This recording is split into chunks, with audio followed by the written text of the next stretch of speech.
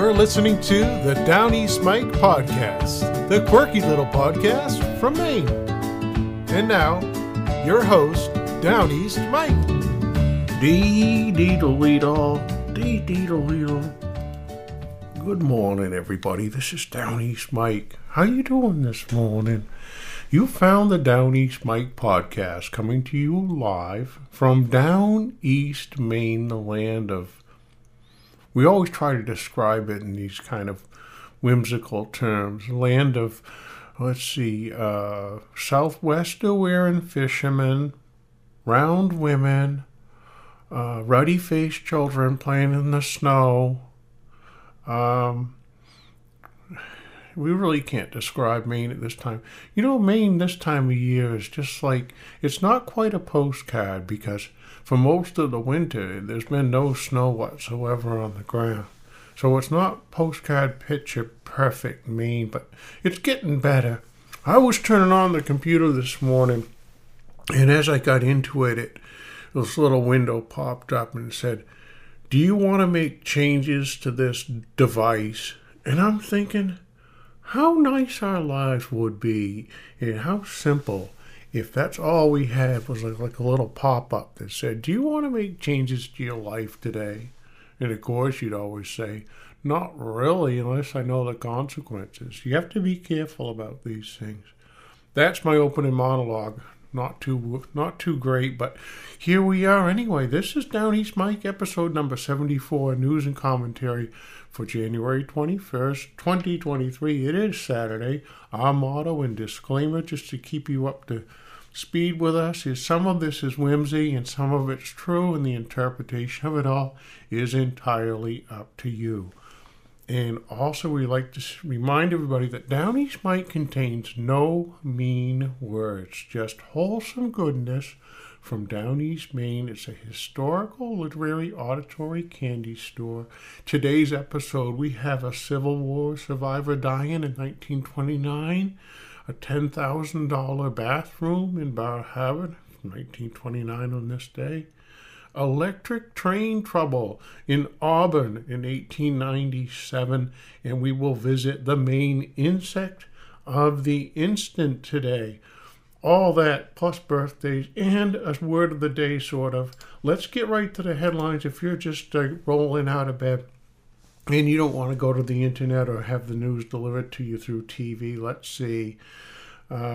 New Zealand farmers sour on Ardern's labor, complicating new PM's path. The lady in New Zealand gave her notice. She said she was tired and burnt out. U.S. officials advise Ukraine to wait on offensive. They like having their war there, I think. Google, Amazon, and Microsoft layoffs will result in a bloodbath of 40,000 jobs lost. Trump ordered to pay nearly $1 million for a frivolous lawsuit, and he drops another suit soon after. He has lawsuits everywhere. Elon Musk's father reveals incredible security measures. They're worried about kidnapping that family. He's lost so much money, I would think that you'd lose interest in wanting to kidnap him. He's kind of broke almost. Anything else in the world news here? Nothing really dramatic. Illegal border crossings. They searched at the highest numbers. Let's look at the main headlines. Gun sales in Maine declined in 2022 but remain historically high. Well, that's a headline. Forecasters are tracking another Maine storm. And we see the gun sales headline again. Canadian firm tries a second proposal for mining in northern Maine. They want those rare earth elements and they want to get them out of the ground as quickly as possible. Another headline here. Maine schools limit snow days no matter the weather. Well, they went from lockdown and full-time remote to restricting their snow days. And if there's anything else locally here, we have another storm on the way. Maine bans TikTok for state workers. What are they going to do all day? That's our main headlines. Anyway, let's go right to our word of the day. Not really a word, but it's more of a name. Taillefer, Taillefer. And that means cutter of iron. And Taillefer was a Norman minstrel, and he asked to be allowed to strike the first stroke in 1066. He rode before the Norman army, singing the song of Roland and tossing his sword in the air and catching it. He then rushed on the English. He killed 3 men, and then he was slain. Uhland has a ballad on the subject called Taillefer. And from the 1911 Encyclopedia Britannica, not that this is random or anything, Taillefer, the surname of a bard and a warrior of the 11th century whose exact name and place of birth are unknown.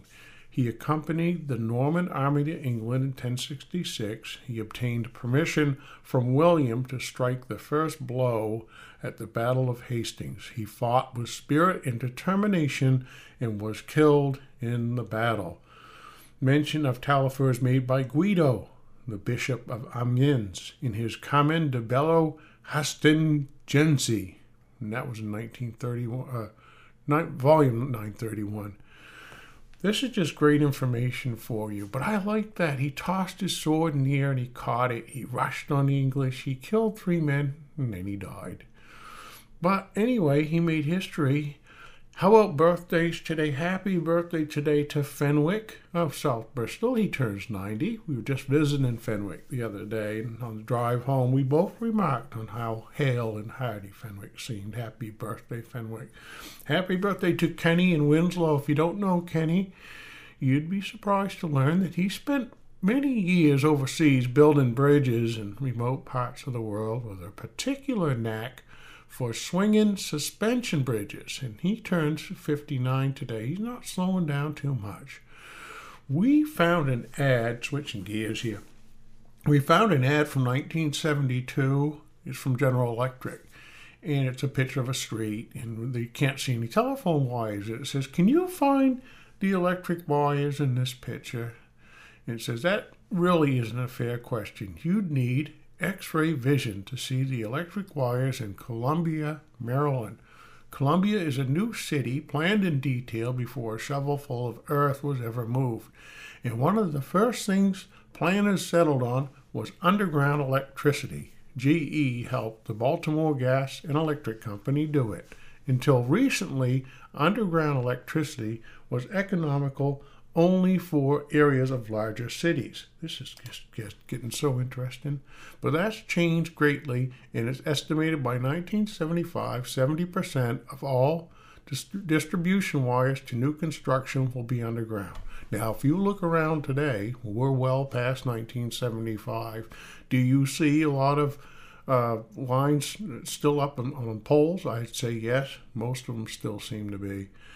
So it must have been kind of a tough goal to actually accomplish. General Electric is also looking on ways to spruce up the looks of overhead power distribution systems and on nuclear plants to help cut down on air pollution. Those nuclear plants, so much air pollution, and there's a lot to be done for cities old and new. GE is helping.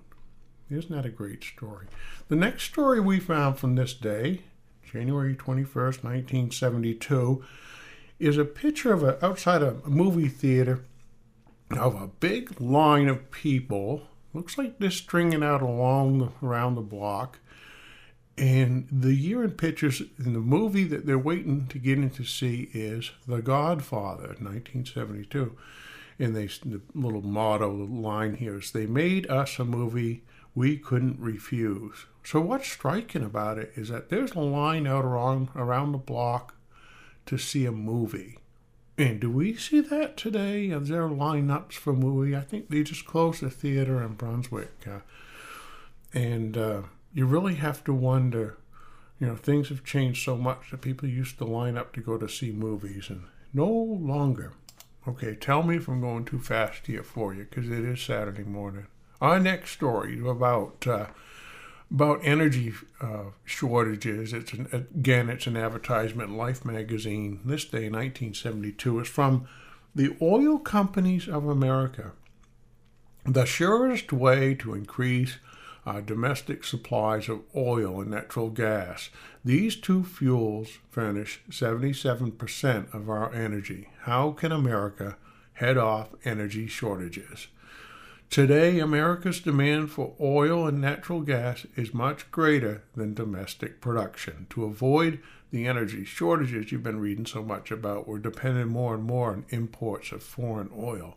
We need imports, but we should not become overly dependent on them. Every American should know the facts about the energy supplies on which his way of life depends. And then they go on, list all the ways we use energy, as if we didn't know. Planes, trains, television networks. Abundant and low-cost supplies of energy have given Americans one of the highest standards of living in the world. Oil and natural gas furnish 77% of our energy, including nearly 40% of our electricity. Yet today, with energy demand expected to almost double within the next 15 years, production from known domestic reserves has reached a peak. So it was peak oil in 1972. They go on and on about it. Energy for America is not just an oil problem, not a gas problem, not a coal problem. It's all these and more interlocking into a single problem that demands solution because it affects every citizen. You can help solve it, write to, and then they list an address they want you to write to. In 1971, they imported 1/4 of the oil that was used. And they think that natural gas would go up as well. And we've been using more and finding less. Just thought that was quite interesting in 1972, and it's kind of beating that same drum today. The new shortage is time. We won't run out of energy in the near future, but we're running out of time. They just want to keep you stressed out, don't they? Okay, let's go back to 1929, January 21st. And we have a story here about James Carter, who was thought to be the oldest survivor of the Civil War. This is 1929. And he was undisputably the oldest resident of Knox County, Maine. And he had died at the age of 100 years, 5 months, and a single day at Broadview Farm in Cushing. I wonder if that farm's still there. Each generation of the family has built a fine house on the beautiful site where Mr. McCarter's long life was spent. His father was a farmer, and it was written in the books that he should till the same acres, but stately ships passed by the mouth of the Georges, and they beckoned so strongly to him that he decided to go to sea. So McCarter goes to sea. He learned the rigger's trade in Thomaston, and he was engaged on the schooner Richard Robinson, 1851. Winter was coming swiftly, and the men worked feverishly to get the craft to seaward before the river froze. The boy became so greatly interested that he decided to make a southern voyage, and the sea claimed his attention from then until the Civil War broke out. He enlisted in Company G of the 21st Maine at Augusta. His duties took him to Port Hudson, Louisiana, where he figured in all but one of the engagements. One night, McCarter was killed in his sleep, or at least his comrades thought he was, and he was left for dead on the field of battle. What had happened was he was struck by a piece of shell and knocked unconscious. When he came to his senses, he picked himself up and ran until he overtook his comrades. That night, when he unrolled his blanket, the piece of shell dropped out. It had torn its way through several thicknesses of blanket, and it weighed nearly a pound. I don't think he actually weighed it. On another occasion, he was at the extreme end of a skirmish, and when the skirmishers were called in, he was listed as missing. He kept on going until he bumped into the enemy's pickets. The rebel was as much frightened as he was, and both followed advice they had both heard. When in the presence of the enemy, strike for your home and then for your fireside. He found his way safely into camp before morning. It's a polite way of saying he ran away. On his way home south, he was on a ship which rounded Cape Hatteras in a severe storm, and 80 horses were killed between decks. 3 survivors of that voyage now living are Albion Allen, who's 95, he lives in Hope, Maine, William Maxey, 88, of Rockland, and Fernando Philbrick, 88, of Rockland. These are some old timers back in 1929. Years ago, Mr. McCarter used to raise potatoes and sold them for 15 cents a bushel, and he was a vessel rigger for 75 cents a day, a dangerous and strenuous vocation. Once, when he was shipwrecked on the Isle of Haut, and friendly Indians helped him to reach Castine. All right, there was a snowshoe derby in full swing on this day, 1929. The Montreal to Lewiston Snowshoe Derby. That sounds just so labor intensive. It was scheduled to get underway from Montreal at 9 a.m. Monday. The start of the derby was from Champ de Mars. Monday's lap was from Montreal to Saint Jean, a distance of 30 miles. And in the evening, a boxing match is to be held at the Capitol Theater, and the runners will be introduced to those present. So let's snowshoe 30 miles and knock each other out. That's how they did things in 1929. We go back to 1897 on this day. There were 25 masons employed in the construction of the new Grand Trunk elevator at Portland. They went on strike because they wanted a raise of 25 cents a day. Their demands were refused, and they attacked the boss mason. Take that. A fight took place in which several masons were injured. One of the strikers was arrested, and all the others were discharged and their places filled by others. The strikers tried to prevent these men from working, and another fight took place. 5 more men were arrested, charged with rioting. Not much fun way to spend your day.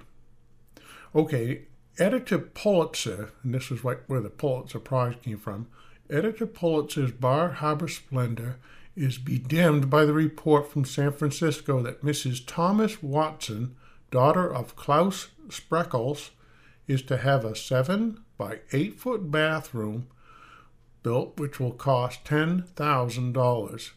Mr. Pulitzer will have to stud his bath brush with diamonds. Isn't that fun?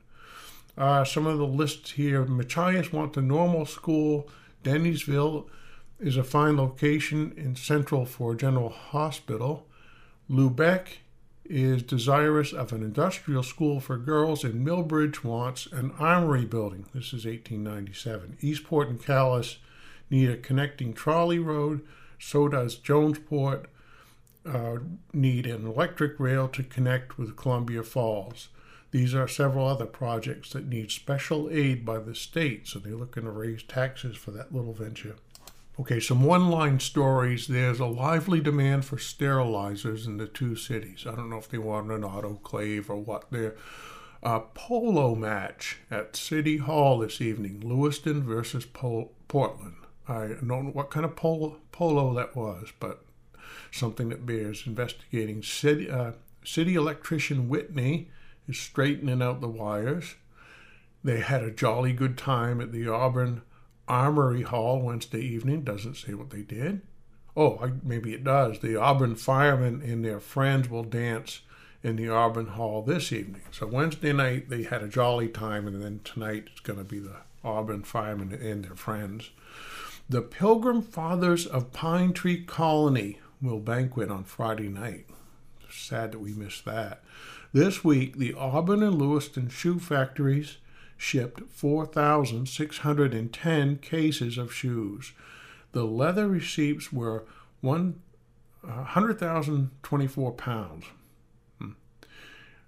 Let's see. Everybody stops to look at the big thermometer put out by the Lewiston Evening Journal at the main entrance to the Elm House in Auburn. Big attraction. The switch at the Lewiston end of the North Bridge bothers the electric carmen. It is almost impossible to get an Auburn inbound car over the switch without trouble.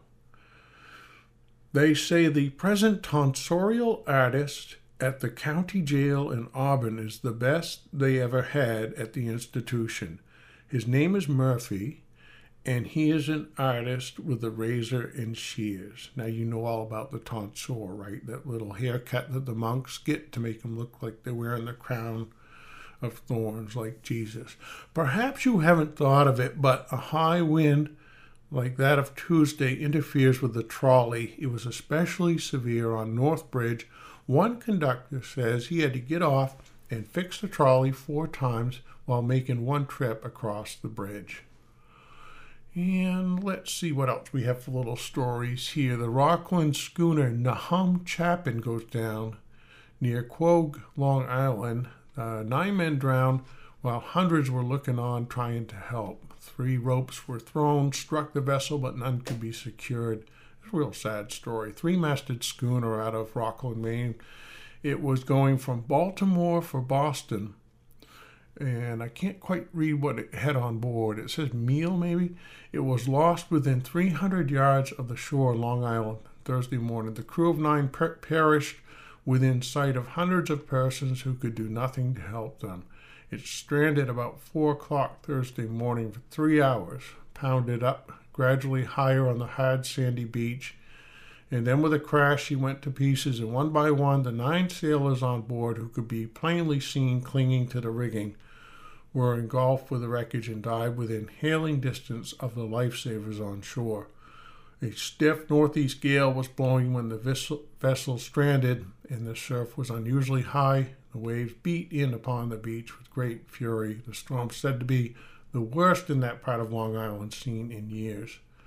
Then it goes on to describe, they had the rope gun. The lifesaver sent a rope from a mortar to the schooner. It struck the vessel and hung for a second across her yards, but slipped away and fell into the sea. Then another rope was fired. It landed in the rigging, and the sailors managed to secure it, but could not make it fast to the vessel. This rope was lost, and a third one was sent a short time later. They could catch it but not secure it. The masts of the vessel were swinging to and fro, striking the surf at almost every dip. It goes on about that. The whole village had turned out to see the wreck, but were helpless to aid the seamen. Sounds like they really tried. Only the masts and the jib booms end, to which 3 other men were clinging, could be seen. With every wave, these men on the jib boom were buried in the sea. At last, one huge wave swept one of the sailors off the boom, and he was never seen again. The other 2 met a similar fate. In a few moments, great quantities of the wreckage began to come ashore. At the last moment, it was seen that 2 of these who were clinging to the rigging of the foremast were not men as supposed, but that one was a child and the other a woman. Very sad story. Captain's family at home. The woman and child seen to go down with the Chapin, the ship, were not Mrs. Airy and baby. Captain Airy, who with his entire crew lost his life in the wreck of the schooner Nahum Chapin in Long Island Sound this morning, leaves a widow and 4 children residing in Tuff Street of the city. It's in Malden, Mass. All are present at home, so the woman and child who were seen clinging to the rigging were not his children and wife. What a sad story. He was 36 years old, a native of Owl's Head, Maine. He'd been at sea since he was 18. Another little one-liner here. 2 drunks in the Lewiston Municipal Court on Thursday morning. Torpedo boat number 6 had her first trial Wednesday at Newport, Rhode Island, under 3 boilers.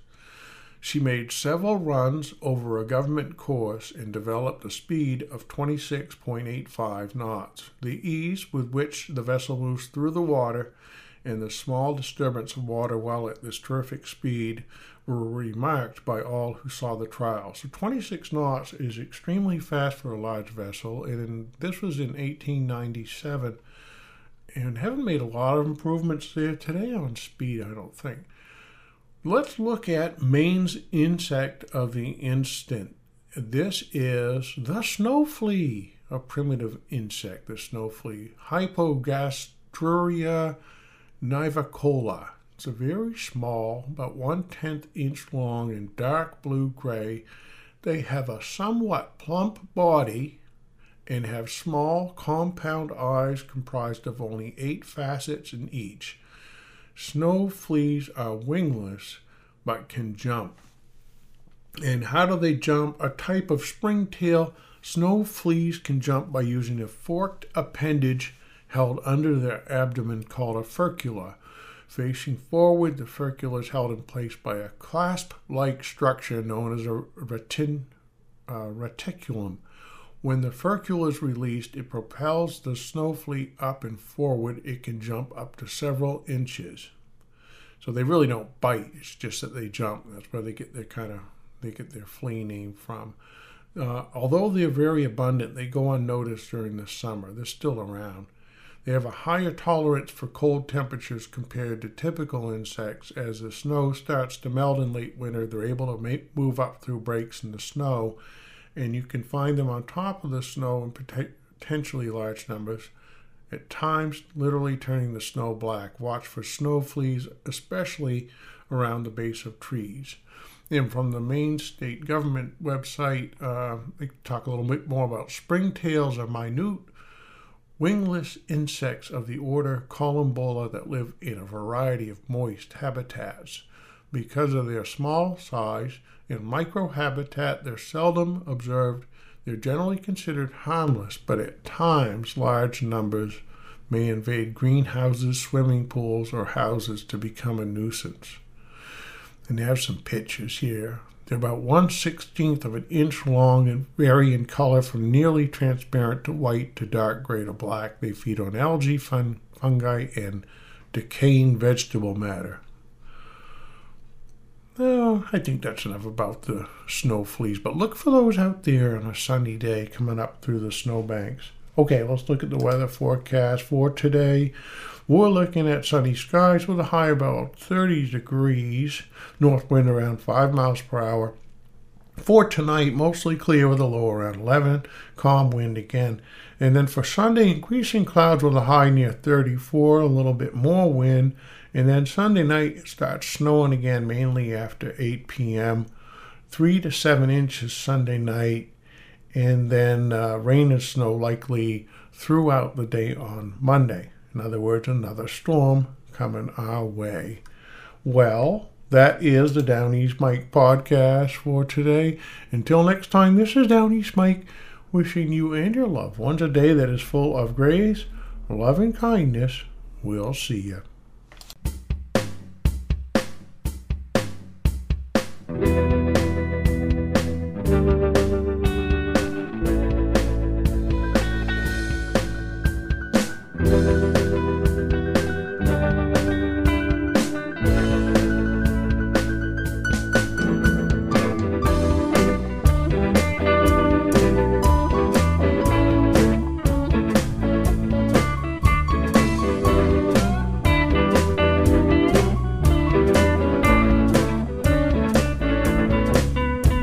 They were living in a shack on the wrong side of the river, down by the Chamberlain Bridge.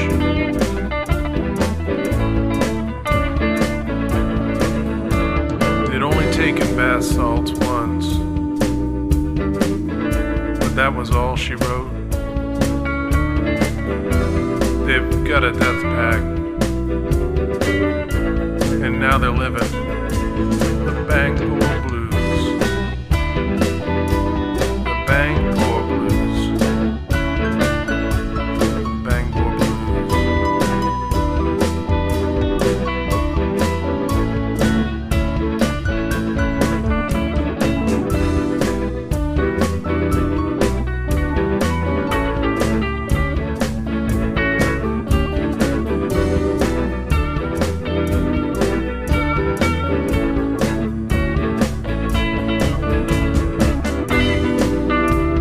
Tommy traded his sneakers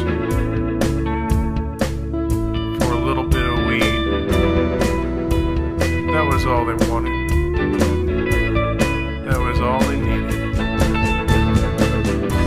And now they've got the Bangor Blues.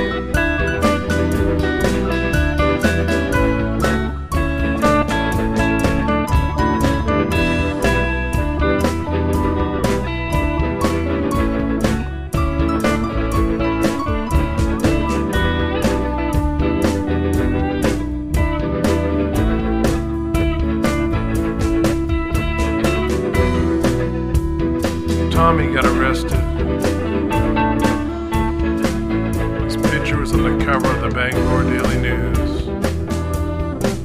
They didn't care anymore. We had nothing left to lose.